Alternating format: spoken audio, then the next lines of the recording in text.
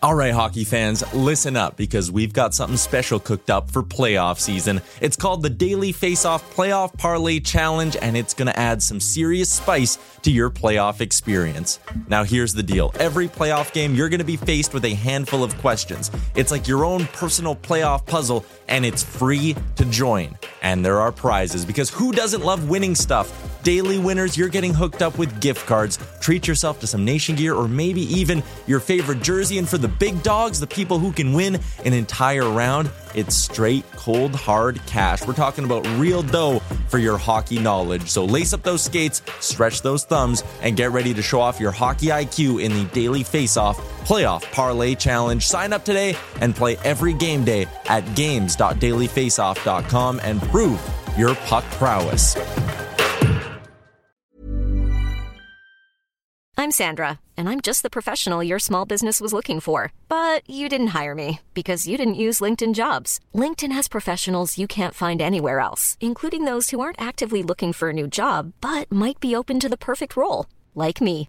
In a given month, over 70% of LinkedIn users don't visit other leading job sites. So if you're not looking on LinkedIn, you'll miss out on great candidates like Sandra. Start hiring professionals like a professional. Post your free job on linkedin.com/people today. Burrow's furniture is built for the way you live. From ensuring easy assembly and disassembly to honoring highly requested new colors for their award-winning seating, they always have their customers in mind. Their modular seating is made out of durable materials to last and grow with you. And with Burrow, you always get fast, free shipping. Get up to 60% off during Burrow's Memorial Day sale at burrow.com/ACAST. That's burrow.com/ACAST. burrow.com/ACAST.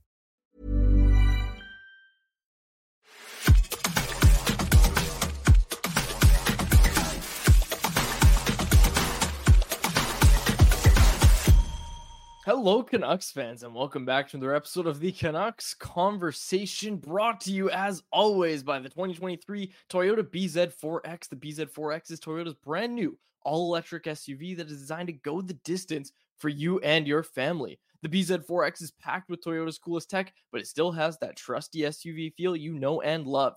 And even though it's electric, it's capable of effortlessly conquering any terrain. Whether it's rain, snow, mud, or your friends' questionable post-game recaps, the BZ4X will get you through it all. My name is Dave Quadrelli. That is Harmon Dial. We are in the process of getting new backgrounds for our home studios, and this is Canucks Conversation. And it is a big game tonight, Harm. It's the battle of the two best teams in the NHL.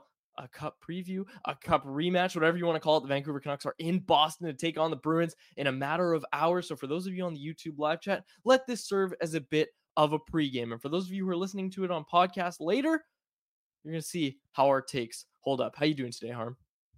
Doing great. I'm jacked up for this game. It always feels like, so it's funny, last year when there were the rumors about Horvat going to get traded, Boston came up as a team that could be a possible destination for Bo. And I had honestly thought, look, it's been so long since 2011. I know Canucks fans don't like the Bruins, but I didn't think that there'd be many people that would have had problems or issues with Bo going to Boston. And I said that last year on the Vancast, and then I had a bunch of Canucks fans adding me on Twitter saying, no, we don't want to see Bo go to Boston. So it reminded me how much Canucks fans still hate the Bruins, even 13 years later now. I mean, man, you watch kind of what's going on in the market, right? Canucks are good again, but when they face the Bruins, like, people still care. People still really care. And, you know, I was watching some highlights of 2011. I don't know why I do this to myself, but I was watching some highlights. I guess you'd call them low lights of 2011 and that cup final. And man, like, I know Boston had some things going for them and stuff, but it really felt like that was one that the Canucks could have won. And you just, like, you know, there's the Daniel Sedin with the getting speed bagged by Brad Marchand, just all those horrible moments to look back on. Canucks fans still care, man. And man, Boston could really use a guy like Bo Horvat right now, because as you said yesterday, center depth in Boston ain't good for the playoffs. And you came in with another hot take today, and I think we'll have to get to it in anyone else because we'll try to preview the game in the first segment. But a take we're going to get to from you later, I really want to hear you talk about this, is you came in and just said everybody in the East are frauds. So we'll park that because that sounds like a Quads take, and I can't wait to hear you explain it further and for us to get into it. But let's talk about the Boston Bruins. Let's talk about the Boston Bruins and the Vancouver Canucks. Harm, I want to start today by talking about the non-hug heard around the world when at the All-Star game, Thatcher Demko refused to hug Bruins goaltender Jeremy Swayman. Demko looked like he was the only All-Star goaltender that refused the hug. Really looked like a bit of an a-hole as when we talked to Kevin Woodley about it. It probably didn't have much to do with, oh yeah, he looked at the Bruins sweater. And as Swayman said today at Morning Skate, and we've got the clip here, Demko apologized and gave him his hug today. So, no, he's a very good guy, and no, it was awesome. It's a great group of goalies there, and we had a great time, a lot of good memories. So no hockey, bad blood there? I never played against him, so yeah. We didn't have that. Morning skate said, "You want a hug?" You did? Yeah. He was like, "Absolutely not." I'm just kidding. But yeah, he came up to me the next day, and he's like, "Sway, I'm so sorry about that." Yeah, he just didn't see, I guess, and I was laughing. It was like totally cool, but there's still love. He's a good guy, so we had a good. Yeah, had a good chat, they said. Do you have any thoughts on that? Like, do you have any flaming hot takes? Because I saw some people being like, I hate this. Like, I hate it. Don't give them any bulletin board material. I love it. I love Thatcher Demko going out to give him a hug ahead of this game. Well, this whole thing is just silly. I can't believe that Bruins fans were salty about this.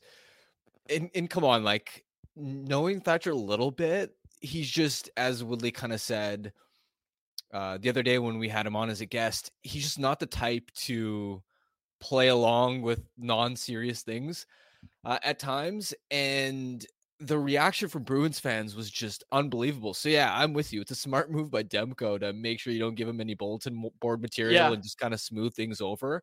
No need to unnecessarily create rivalries or get people amped up. But this whole thing is so silly. It's funny too, seeing before the actual clips came out on Twitter, just seeing the tweets coming out of Boston and the amount of engagement they were getting, people reporting on this like it was an actual serious news story.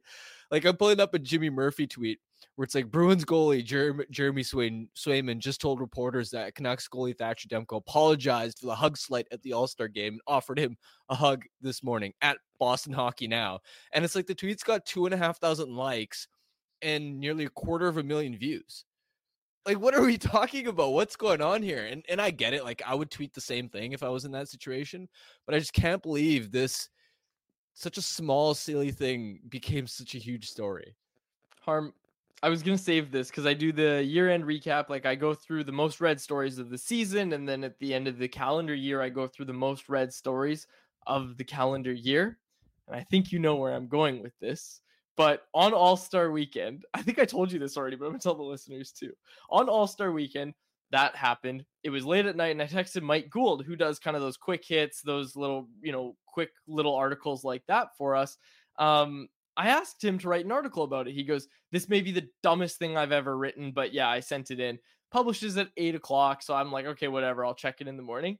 I check it in the morning, and the amount of traffic that was going to CanucksArmy.com because of that article was ridiculous. And I think it's in the top 5 of all time most read articles on Canucks Army. And it probably will finish the year as the number 1 read article on Canucks, like in the history of Canucks Army. And this site's been around since 2009, had a lot of great content on it. But this is what I always tell people is, like, people say like, oh, you shouldn't run this. You shouldn't even bother with this. Okay, well, we spend hours writing these long analytics pieces, and people don't read them, and then we put out, oh yeah, this happened, this hug thing happened, and you get all the casual fans, man. You're getting all the casual fans to check it out, and the numbers are ridiculous. No, it's a good change of pace from what you guys normally talk about it, and whether people want to agree with it or not, it was news. Now, it may have been a little tummy sticks, and sure, Demko just didn't want any part of it. But like, this is the world we live in nowadays where stuff like that goes viral. And I think there's only one way to solve this little beef, let's call it. You need Roberto Luongo and Thatcher Demko in a tag team matchup against Tim Thomas and Jeremy Swayman. And shout out to Frankie Corrado and Wyatt Arnett, because they were the one that kind of got me onto that idea. I think it would be just electric. It would be electric. That's a summer content idea of who would be the best tag teams that you would want to see formed in the NHL. Former and current NHLers, who would be the best tag teams? Maybe we'll get to that in anyone else, but let's keep moving on with our game. Or sorry, you had something to say. I know you're itching to say something about I this. was just gonna say, I guess it's apparently Demko's job to pump Swayman's tires. Oh, jeez. That, you know what, Harm? That's a really good point of why Demko did the right thing in kind of, making amends there this morning, as Swayman talked about. You don't want to give them bulletin board material. You do not want to do it. Someone should go measure Jeremy Swayman's pads next and then ask him if he's going to go camp out in a bunker underground somewhere. That'd be all right. Thatcher Demko can make history tonight. We touched on it yesterday. He can beat, you guessed it, Dan Cloutier. His record for most wins in a row by a Canucks goaltender if he picks up the victory tonight against the Boston Bruins. Harm, what are you looking for in this game tonight? Well, one thing that struck me about the Bruins this year that caught me a little bit off guard as I was sort of looking under the hood of their team performance so far this season is that their defensive play has taken a bit of a drop off. You look at some of the underlying metrics and they're pretty soft. They rank 18th in shots against, 13th at 5-5 expected goals against. So they're a middle of the pack defensive team, which you wouldn't expect because year in, year out, the Bruins have been this elite, consistently top 5 defensive team in a lot of those categories. Plus, they're still second place in the NHL. So I was thinking, I'm expecting them to still be sound. Their blue line, of course, is still intact. Probably the strongest part of their roster, and they get good saves. So you figure that a lot of it comes down to the environment, but they haven't been quite as tight defensively this year, which I think is interesting and presents an opportunity for the Canucks. And it's part of the reason why I don't buy the Bruins among like the top 5 teams or so that have the best shot at winning a Stanley Cup this year. Because I look at their defensive form slipping. And of course, part of that is you lose a two-way defensive stud like Patrice Bergeron, even though he's a forward, it's going to affect some of your defensive results at 5-on-5. But you look at those slipping defensive results, the center depth, but even also how their forward group as a whole looks. I'm not the biggest fan. Yeah, they've got Pastrnak, they've got Marchand, but look at their left wing depth, for example. After Marchand, they have Van Riemsdyk playing in a second line role and Danton Heinen in a third line role. Like, that's not something that really gets you excited. And of course, on the right wing as well, massive to have Pastrnak. But even after that, DeBrusk has been struggling. He's been up and down this year. Frederick's not bad for a third line role, but even though we've spoken about their center depth not being that strong, they aren't even that strong on the wing. So the Bruins to me are a team that their blue line's pretty good. They've been getting a ton of saves this year, and really the goaltending is one of their biggest strengths at this point. They have one of the best tandems in the NHL. But and I know I'm sort of changing the conversation from the game to bigger picture, the Bruins and going into the playoffs, what it could mean. But I'm just not that high on Boston. And heading into this game, my biggest takeaway is that I think Vancouver on paper is a better team than Boston. I like it. And that'll be reflected in our Betway Bet of the Day. We had a comment there. I think his name was Chris. Can you flash it back up here, Grady? From the Facebook comment section. Yeah, I really don't want a Vancouver versus Bruins Stanley Cup final. I don't know if I can handle it again. That one from Chris Stoner. Chris, thank you for the contribution. And yeah, Harm, like, I think it's a good point that the Bruins aren't as good as maybe their record would reflect.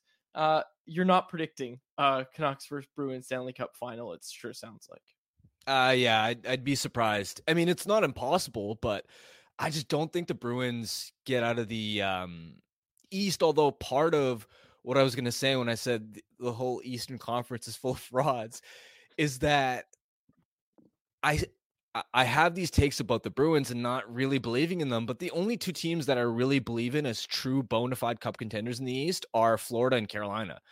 So it's like, if I only like 2 teams, then I guess Boston still has somewhat of a shot to, at least win a round or 2, just because the rest of the conference isn't nearly as strong. Like, I don't believe in Toronto. I think the Rangers have had a good record and they could go deep if Shesterkin gets hot, but I've even seen some of the private analytics that they're the worst team in the NHL at preventing rush chances. And Kevin Woodley spoke about how the Rangers haven't been as tight defensively as you'd expect. And I mean, I'm not really buying Tampa, especially now that they've lost Sergachev for a long time.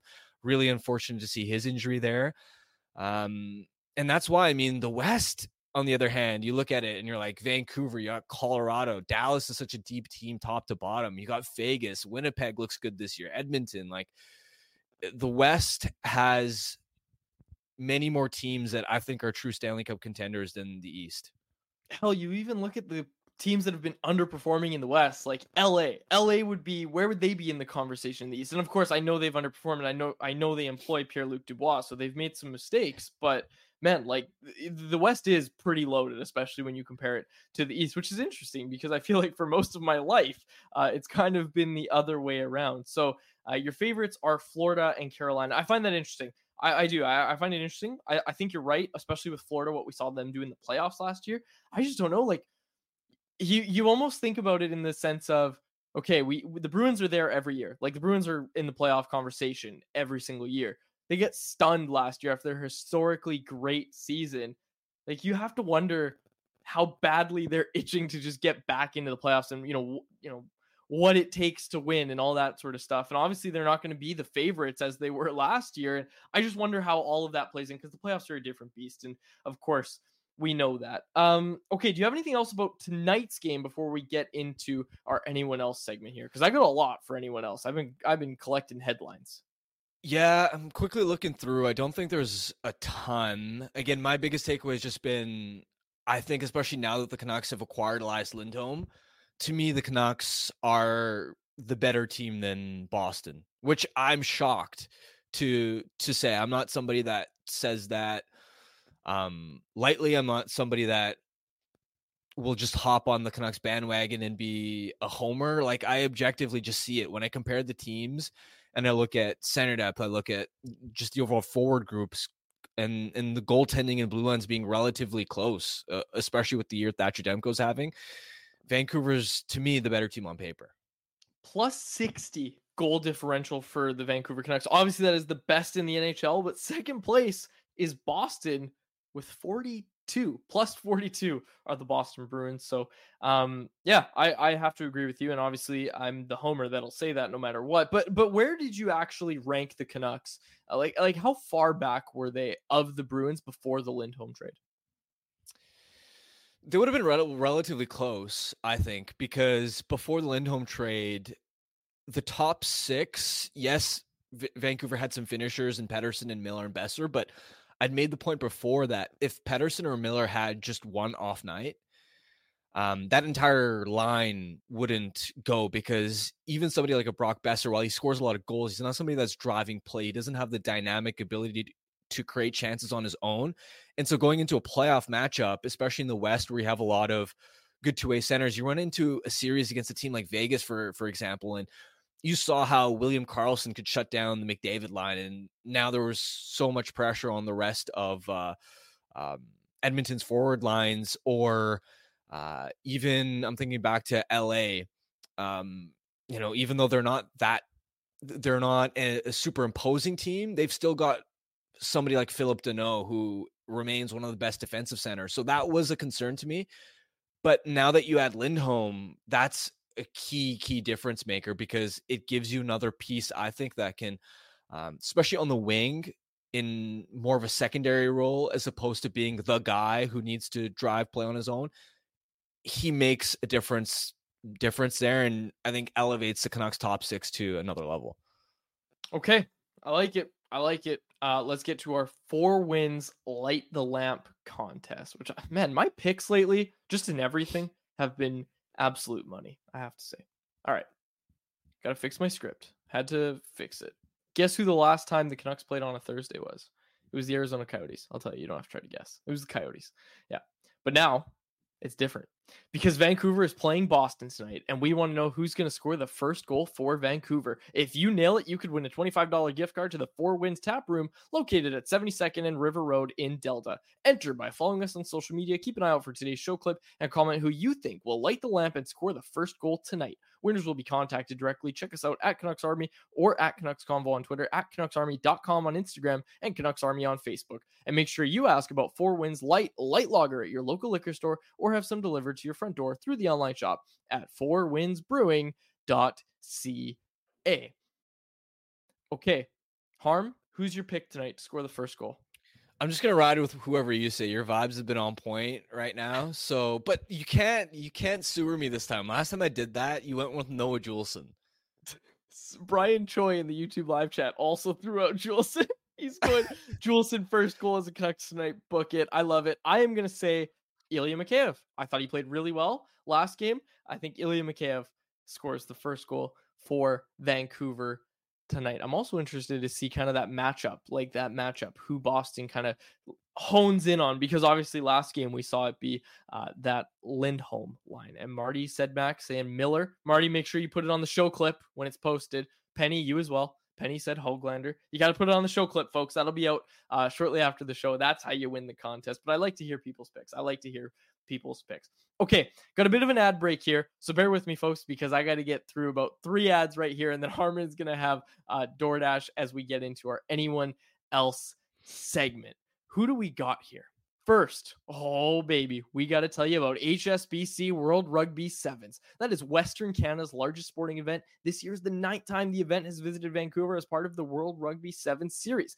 Tickets are on sale now at vansevens.com, starting from just $40 per day. It's a 3-day event, folks. February 23rd to 25th. BC Place is going to be the place to be. Grab your friends, grab your best costumes. Going to be a lot of fun. If you want to go, we've got a 4-pack of tickets for the entire weekend to give away. Text hashtag sevens, that's SEVENS to 778-402-9680 for your chance to win. We'll be giving away a 4-pack each week until the event. Text hashtag sevens to 778-402-9680 in order to enter. And folks on the podcast, you can enter as well. So don't be shy. Get in there. Another thing you want to get in on, if you want, I keep losing. I won that 1 week, so I'll hang my hat on that. But it's been tough sledding for me in the Wendy's Daily Faceoff Survivor Pool game. Shots on goal, goals against average, and points per game can make or break your week, but don't overlook BPMM. Wendy's Bacon Portobello Mushroom Melt. Sure, it may not help you win weekly prizes with Wendy's and Daily Faceoff Survivor Pool Fantasy, but unlike your predictions, it never disappoints. So try your luck, but don't push it, because the Bacon Portobello Mushroom Melt is only back for a limited time. If you miss it, you won't get a second chance. Sign up for Daily Faceoff Survivor Fantasy today, sponsored by Wendy's and the Wendy's app. And while you're playing Wendy's and while you're watching the Canucks, you're going to want something to drink. I got a suggestion for you. Seagram's VO Select Canadian Whiskey, artfully blended and impeccably crafted. Make it your very own. Originally introduced back in the early 1900s, Seagram's VO was designed as a wedding gift from Joseph E. Seagram for his son. Joseph E. Seagram liked it so much, he put it out on the market, and the rest was history. Seagram's VO went on to become one of the most successful whiskeys to ever come from Canada. Seagram's VO Select is currently available in select BC liquor stores, so visit Seagram's VO Select on the BC Liquor Store's website to purchase, or find it in your nearest liquor store. My family's very own whiskey, barrel-aged and set apart, marked with VO, artfully blended, impeccably crafted, as a wedding gift to my son, for the bride and groom. And now, over a century later, from our very own family to yours, a legacy rooted in whiskey. Seagram's VO, growing deeper, reaching out, raising a glass to your legacy. Seagram's VO, make it your very own. All right, folks, it's time for Anyone Else, presented by DoorDash. It's our listeners' chance to get involved and hit us up in the YouTube live chat, and it's also our listeners' chance to get 25% off and 0 delivery fees on their first order of $15 or more when they download the DoorDash app and enter code NATION25. Offer valid in Canada, subject to change. Terms apply. Okay, we've got a lot here. I've got a lot. I have a lot here. So much harm. I was collecting little things around. I'm going to start with the Coyotes. I have a few things I want to bring up. The Coyotes is the one. We brought it up with Frank yesterday, and I wanted to get to this. It's just embarrassing at this point. Pull up this tweet here, Grady, that they tweeted out last night. And look, the Coyotes as a whole are embarrassing. Obviously, their whole situation is very embarrassing for the league. They're literally just a place to go dump salary cap. It's awful. You can't even like. I was trying to think of a situation even similar to them, and like obviously the baseball equivalent would be the Oakland A's, right? But even the Oakland A's, like the Oakland A's don't spend money. The Coyotes are trying not to spend money, but then they're finagling the salary cap, and there's no other team like it as far as I know. Like I was looking at it, no other team like it. And pull that tweet back up here, Grady. I'm gonna read it for the folks on the podcast so they can hear it. This is what the Coyotes tweeted out last night in response, you'd assume, to what Marty Walsh was saying about how, look, they don't even have a plan yet. So once they have a plan, how long is it going to be until shovels are actually in the ground? Of course, on construction of a new arena, they've got no plan. This is what Arizona tweeted out. We have every intention of staying in Arizona and bringing a Stanley Cup to this great state. So much love for all of you supporting us. We can't let you all down. Hashtag Yotes forever. I mean, no disrespect when I say this. Well, maybe I do a little bit. But like, it feels like they have like a 12-year-old girl running their social media account.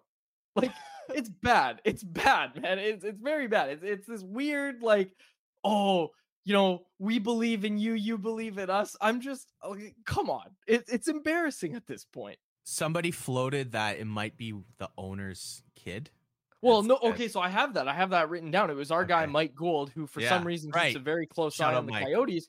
He pointed out that some of the tweets are coming from the owner's son. This was seemingly confirmed by the ex-Coyotes employee that responded to Mike's tweet saying, with the eye emoji or whatever, which, hey, that's we've seen former Canucks employees throw that out there as well. A little nice way to confirm stuff without confirming it, of course. But yeah, like the owner's son is making tweets from that. Like, come on, it's so embarrassing. The whole operation is just embarrassing. It's not okay. It can't continue for the NHL. And I just, come on, like it's brutal.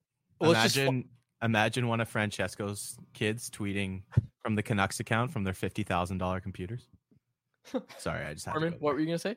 Well, I just think it's funny that the original tweet speaks about bringing a Stanley Cup back to the state of Arizona. It's like, how about you bring an arena back, NHL caliber arena, to the state of Arizona? I mean, this has been going on for so long. And the sad part is, I actually think that with the right ownership group, and if you built an arena in the right place, you could make the Phoenix market work. Yeah. But I've been there. I covered a game right before they'd gone to Mullet Arena, when they were still out in Glendale. Glendale's like a 45-minute drive away from Tempe, Scottsdale area. It's way out there. Imagine if downtown. The Canucks played out of a rink that was like 45 minutes out of Vancouver, right? Langley Event Center. Yeah, and there's enough sponsorships down there. There's enough, retirees, general sports fans. You got to get the rink downtown, have people before and after the game go out for food and drinks wherever. And listen, like, they're the punching bag of the NHL. And it seems like such a simple fix. Just build the rink downtown, have some stable ownership. Like, for years and years, we've heard all these horror stories, whether they couldn't pay, some of their employees, or their bonuses weren't coming in on time, scouting players illegally when they had John Chayka. It's just tire fire story after tire fire story. And Gary Bettman is just constantly throw them lifeline after lifeline. But to your point, Harm, like, I still think it could work in the desert. They just got to get that new rink. And that's the thing, though. Like, that's my point, is they keep saying, yeah, we're going to have a plan. We're going to have a plan. When they come up with their plan eventually and actually have one, it's going to be years until there's actually a rink. The Utah group has a better plan than a current NHL team. So do the Atlanta Thrashers. Like, Atlanta could work for a third time. And when they first came over from Winnipeg, they used to have, you guys weren't even born yet. They used to have these crazy, playoff series where the fans would all show up in the white. They do the whiteout, and that building was rocking. And they have the Yotes howling sound drop coming in. I had some good players like Keith Tkachuk, Jeremy Roenick, of course. But yeah, it's such an embarrassment. And then, of course, they got the college rink, which by all accounts seems like a good atmosphere. But then you remember there's junior teams that have bigger rink sizes than that.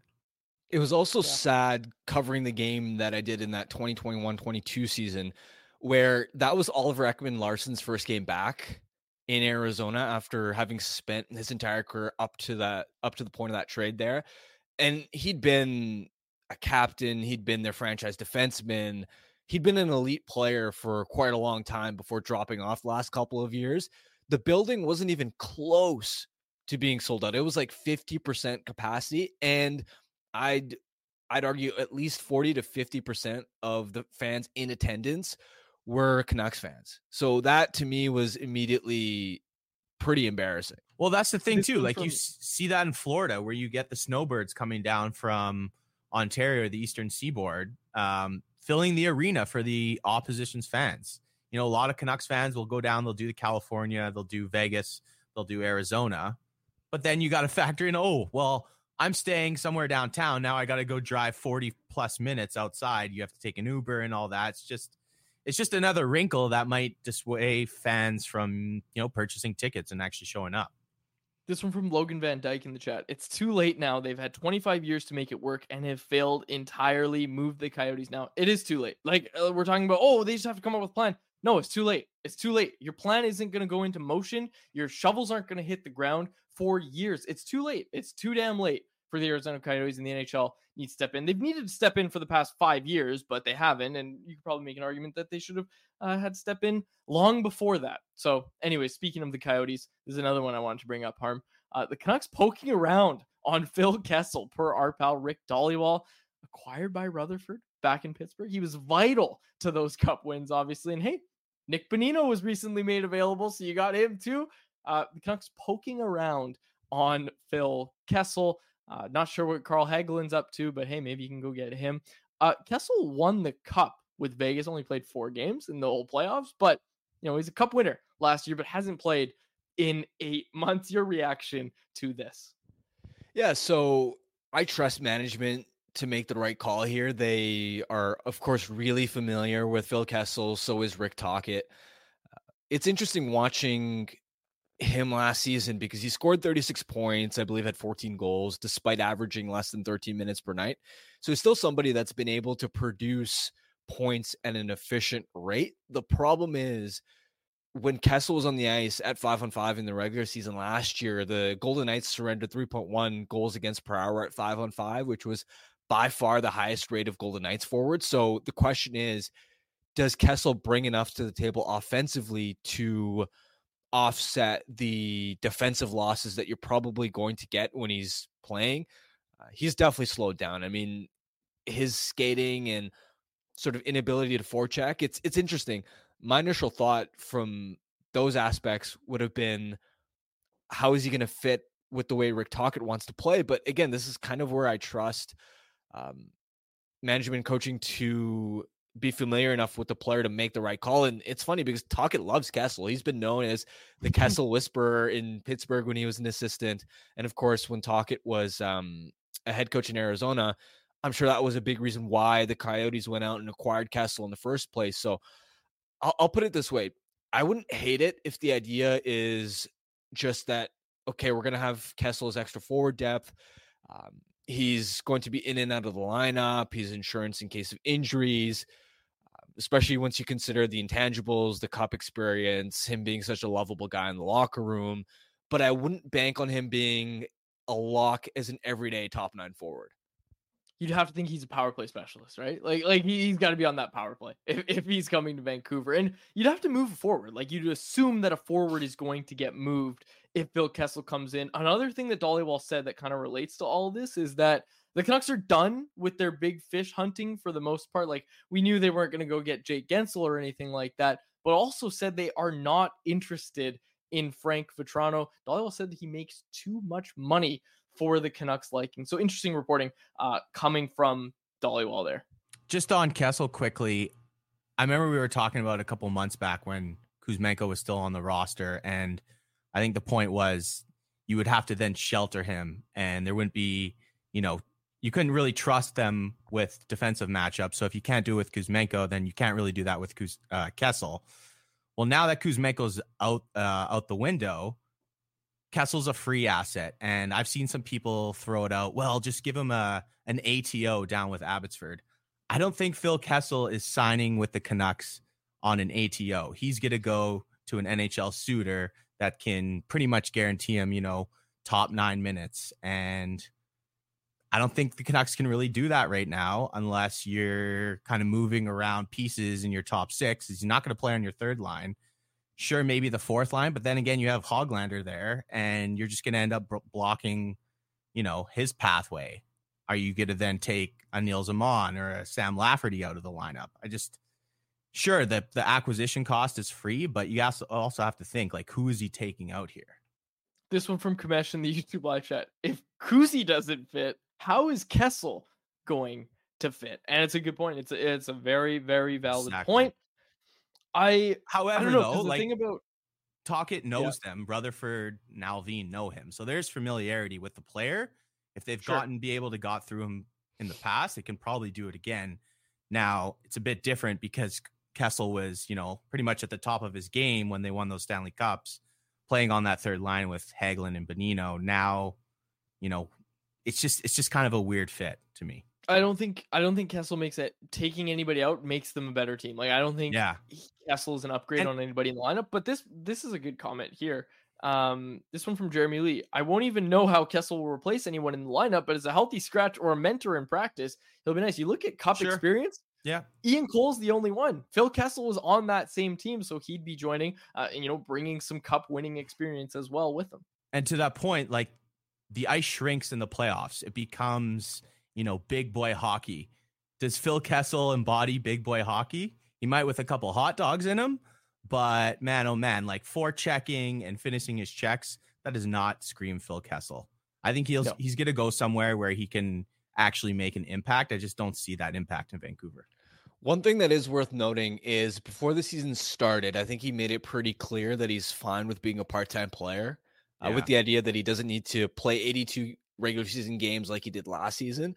So that makes it, I think, at least a possibility, as opposed to if he was in a situation where, because of the Ironman streak or whatnot, he wants to be an everyday player. Like, that just wouldn't make any sense. That would be a non-starter. But him at least being open to the idea that I'm fine if I'm in the press box, that at least makes it something you can consider. Because I agree, right now, when you look at the forward group, I don't think he slots in over anybody, but you don't know what injuries you're going to get down the stretch or into the playoffs. So as insurance, as extra depth, even though I don't think the stylistic fit is perfect by any means, I mean, I guess you could do a lot worse than Kessel as your like 13th or 14th, maybe even 15th forward. Free asset. That's also got to be considered, right? You don't have to pay anything to give him up. Yeah, it's depth. Okay, this one from Chris M in the chat here. Who would Betway have as the best odds to be the next Canucks trade target? Those odds aren't available to us, but I would say probably Nikita Zadorov, right? Like most likely to be traded. If you're only looking at NHL rosters, Nikita Zadorov, I'd say. Sorry, what's the not question? on the NHL. The question is, who would Betway have as the best odds to be the Canucks? Oh, excuse me. I interpreted the other way. Next trade target. Okay, I was thinking who you would sell. Okay, who would be the best odds to be the Canucks' next buying trade target? I don't know. I don't have one up now. I guess because of all the Tanev rumors, people would have that. But Tanev's going to be expensive. That's the problem that I keep running into. On that same note, Harm, I don't know if you saw this from Sarah Volley reported this today. The asking price for Nick Dowd, did you see this? Is a first-round pick. Yeah, he's got term left on him. Well, hang on. He's got term, but let's remember he's still Nick Dowd. Like, this is defense first forward. And obviously, look, this isn't the same Nick Dowd that way back when the Canucks acquired in exchange for Jordan Subban from the LA Kings. This is not the same player. This definitely is not the same player. He's much better now. But I'm bringing it up in the sense of, man, you look at what the Canucks got Elias Lindholm for and how they got ahead of the market. And as we continue to progress toward the trade deadline and what teams are asking for centers and what we saw the Winnipeg Jets give up to get Sean Monahan, man, it looks like the Canucks were very, very wise to get ahead of the market and set the market the way that they did. Yeah, and you have to keep in mind that, so Dowd, he's he's an elite fourth line center. That's what he is. He can probably bump up to a 3C role in a pinch.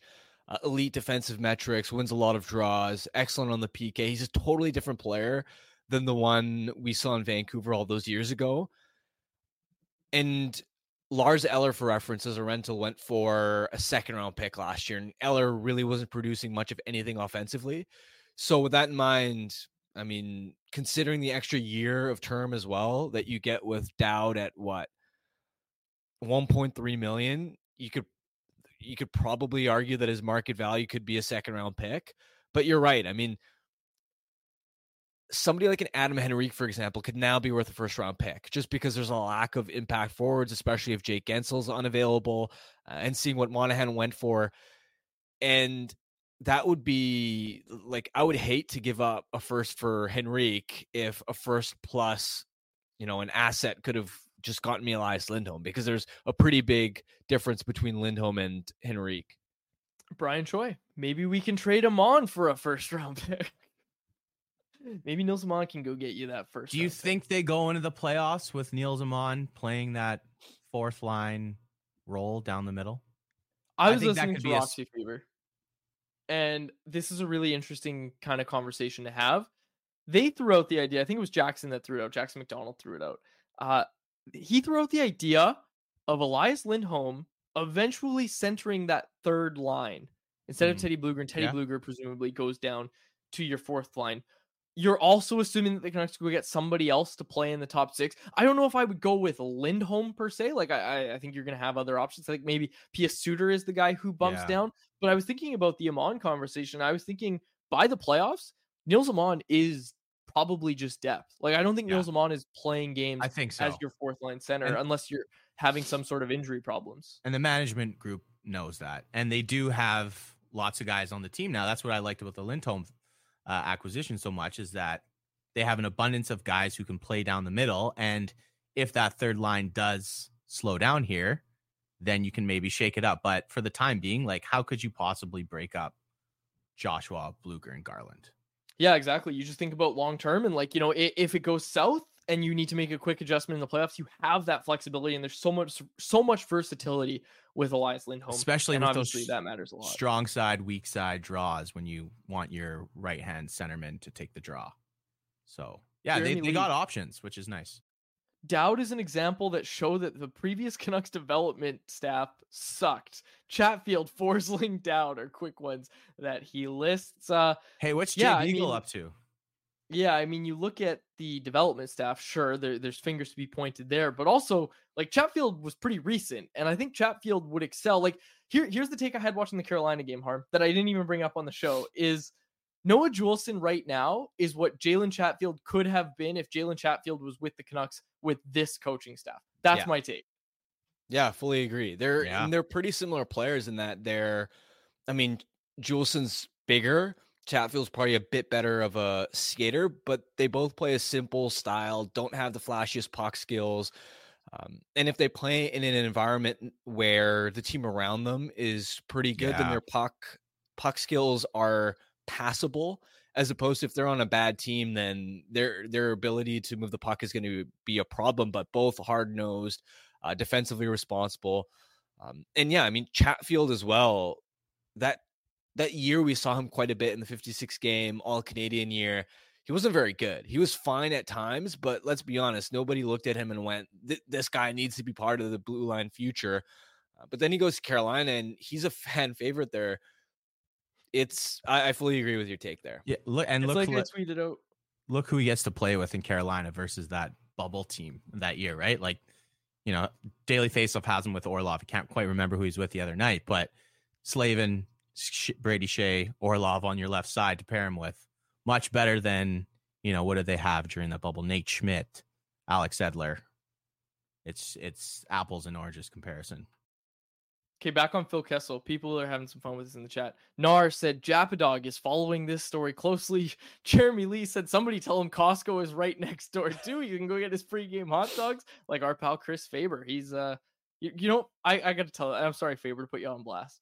Faber will snap me, send me a picture at 10 in the morning And it's like him in line to get a Polish dog at 10 in the morning. I'm like, I don't know how you're putting those down at that time. Wow. That's way too early. Way too early. Imagine the content that we would get if the Canucks signed Kessel and they could do like a Faber and Phil go to Costco skit. Oh my God, that would go viral. Canucks in cars, but it's just the drive down Expo Boulevard. Yeah, they're just we're gonna park right here. Sponsorship with Costco. They're just feeding them $1.50 dogs. Oh man. Okay. Do we have anything else here before we get to our Betway bet of the day? Which, folks, yesterday's bet. I told you I don't pick the vibes. People, everybody got mad at me for picking the Leafs. I don't pick the vibes. The vibes were telling me that the Leafs were going to win that game. And sure enough, they take down the Dallas Stars by a final score of 5-4. Hey, I'm Ryan Reynolds. Recently, I asked Mint Mobile's legal team if big wireless companies are allowed to raise prices due to inflation.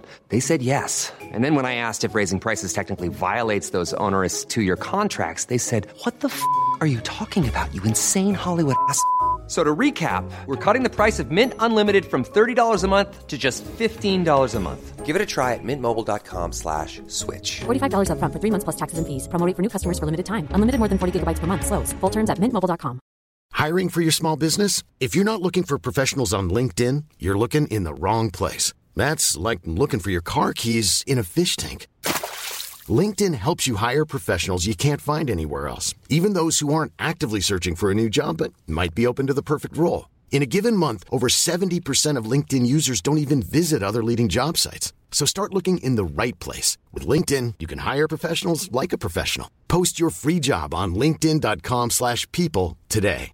Everyone knows therapy is great for solving problems, but getting therapy has its own problems too, like finding the right therapist, fitting into their schedule, and of course, the cost. Well, BetterHelp can solve those problems. It's totally online and built around your schedule. It's surprisingly affordable too. Connect with a credentialed therapist by phone, video, or online chat, all from the comfort of your home. Visit BetterHelp.com to learn more and save 10% on your first month. That's BetterHelp, H-E-L-P.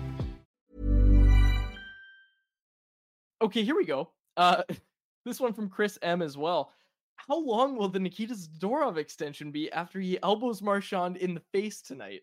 We could have some hot Nikita Zadorov takes coming down the pipeline, Harm, if something happens tonight with Zadorov and Marchand. Well, did you see that Pospisil got a 2-year extension in Calgary? What? Are you serious? I'm serious. He got a 2-year extension. Yeah, right the day after. That is literally 2 Brian by 2. Burke seeing Kevin Bieksa beat the doors off that guy and give him the call. That is amazing. That is okay. Well, yeah. Now you know what you're working toward, Nikita Zadorov, because if you do the same thing, you're in that same boat. Okay, this one from Nick Walker. Are the Canucks Canada's least popular NHL team?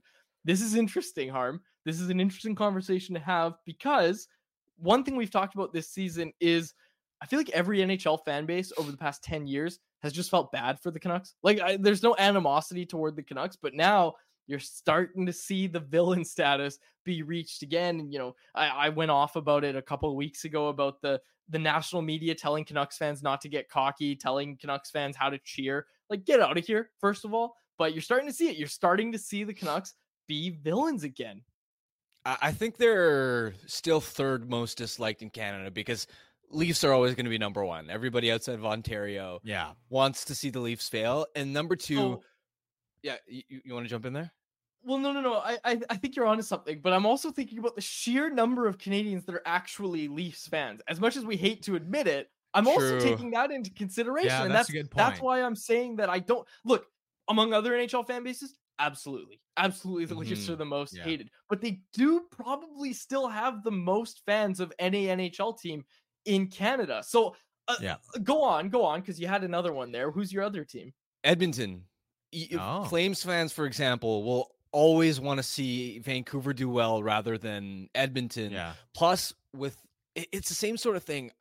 Other fan bases, I think, want to see teams with superstar talent.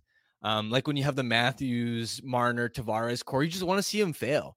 And much in the same way, I think there are a lot of Canadian fans that want to see a team with McDavid and Draisaitl that many believe are poorly constructed outside of those guys. They want to see them fail and not get their cups. I thought you were love going to it. go Montreal just because of how many cups they won and how the sheer dominance they had in the 70s, and then the whole French factor as well, and just kind of the pride behind that. But yeah, it's definitely not Ottawa or Winnipeg. I can tell you that. Or even This one Calgary. from Nick P. Toronto is both the most and least popular team, and I think that is a good way to put it. Corey Anderson, Myers blasted Duncan Keith, and we still wanted to drive him out of town. I digress. People The loved first- Myers for that for a bit. The first media availability that we had, and this was when they were still at the podium, so it was on camera. I wasn't even standing near Tyler Myers. He was sitting at a podium. The first press conference we had, I asked Myers if he was expecting any extra love for the hit he made on Duncan Keith in the home opener, and sure enough, Myers downplayed it a bit. He's like, "Oh no, like I wasn't even thinking about it." Blah blah blah. People wanted to build a statue of Myers after that hit. And sure enough, I was at the home opener that year, folks. It was loud. It was very loud in Rogers Arena when they introduced Tyler Myers. It was very, very loud. I think the loudest it had been, for Tyler Myers at any point during his Vancouver Canucks tenure. Okay, do we have anything else in the chat? Anything you wanted to get to, Harm, before we wrap up here?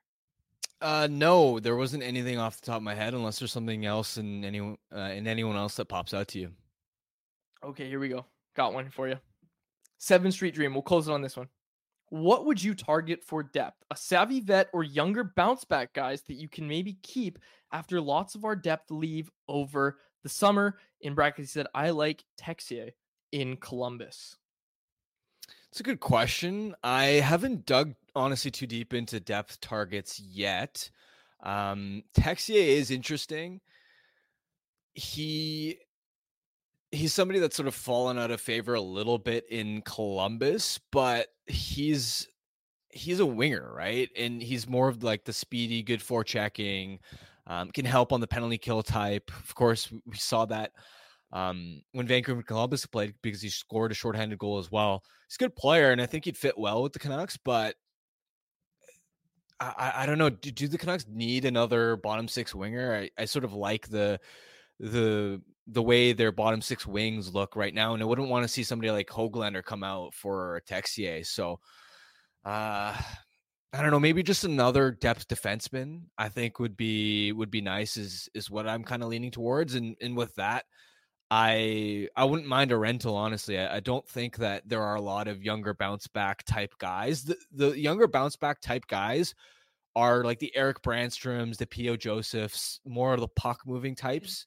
at least in terms of players falling out of favor that look really obvious. There was reports out of this one's actually coming from a Philadelphia reporter, from what I saw, about Rasmus Ristolainen with Toronto and Vancouver. And this one was brought up by the History of Propaganda in the YouTube chat here. So maybe I should be careful reading this one on air. But I did see the reports as well. I don't even want to say reports. It was one reporter, and not to discredit the reporter or anything, but like, you know, not many followers, and he's from Philadelphia, so not to discredit it at all. It was just one report is what I saw. I haven't seen anything else about it. Linking Toronto and Vancouver to Rasmus Ristolainen doesn't make a lot of sense to me. I think if they go out and do that, they're kind of cornering the market on number 5 defenseman. Like, I think Susi is playing better. Oh, you agree with me? Yeah, Susi's playing better, but he's a 5'6". Zadorov 5'6". Tyler Myers 5'6", and I'm not talking about their heights, of course, but yeah, I just don't know, you know, what are you moving out to make that work? Because I just don't think right now that's the move to go out and make. The contract also doesn't make sense. He is on a $5.1 million AAV through the 2026-27 season, so I don't want to pay that for a guy who's been averaging under 17 minutes a night in Philadelphia. Even though Ristolainen has bounced back a little bit, he's doing it in a third pair role. I'm not paying $5.1 million for a third pair defenseman. Yeah, I think again, someone asked us to read it. We had to read it. It was a report out there. It doesn't make sense. Again, that's the thing though, is it doesn't make sense right now. What are you doing to make it make sense if they go out and do it? But interesting thing to watch as we go. Okay, game predictions for tonight. Kamesh is asking in the YouTube live chat here. Actually, I'll give mine, and Harman, I know you're probably just going to want to ride with me on this one, so I won't make you give a prediction. But let's get to our bet of the day, where we have a bet about tonight's game. Yep, the Vancouver Canucks to take down the Boston Bruins, a win in any fashion. A $10 bet at plus 115 odds will return you $21.50 over on Betway. Must be 19 plus to play. If you choose to play, please play responsibly. Folks, the vibes are telling me that tonight is a lock. Hate to use that word 3 days in a row, but folks, it's been working. It's been working. I called the Islanders. I called the Leafs tonight. I am calling those Vancouver Canucks. And to remind everybody, Ilya Mikheyev scores the first goal. But we'll close it out there. For my co-host Harman Dial, my name is Dave Guajelli. Thank you so much for listening to another episode of the Canucks Conversation. Canucks Conversation with Harman and Quads, brought to you by the Toyota BZ4X. The BZ4X's fresh look is just an added bonus to its range, since you can drive up to 406 kilometers on a single charge. That's enough to get you from Kitsilano to Whistler or Kamloops to Kelowna and back, and still be home in time for the game. Now that's what we'd call electric. The best part, by choosing electric, you can get up to $11,000 in rebates and incentives. The BZ4X are in stock and selling quickly, so make sure to visit shoptoyota.ca or your local Pacific Toyota dealer to get your hands on one. Canucks Conversation is live Monday through Friday, every weekday at 2 p.m. over on the Canucks Army YouTube channel. Make sure you like, subscribe, and interact in the YouTube live chat every day with us, folks. Mom deserves the best, and there's no better place to shop for Mother's Day than Whole Foods Market. They're your destination for unbeatable savings, from premium gifts to show-stopping flowers and irresistible desserts. Start by saving 33% with Prime on all body care and candles. Then get a 15-stem bunch of tulips for just $9.99 each with Prime. Round out Mom's menu with festive rosé, irresistible berry chantilly cake, and more special treats. Come celebrate Mother's Day at Whole Foods Market.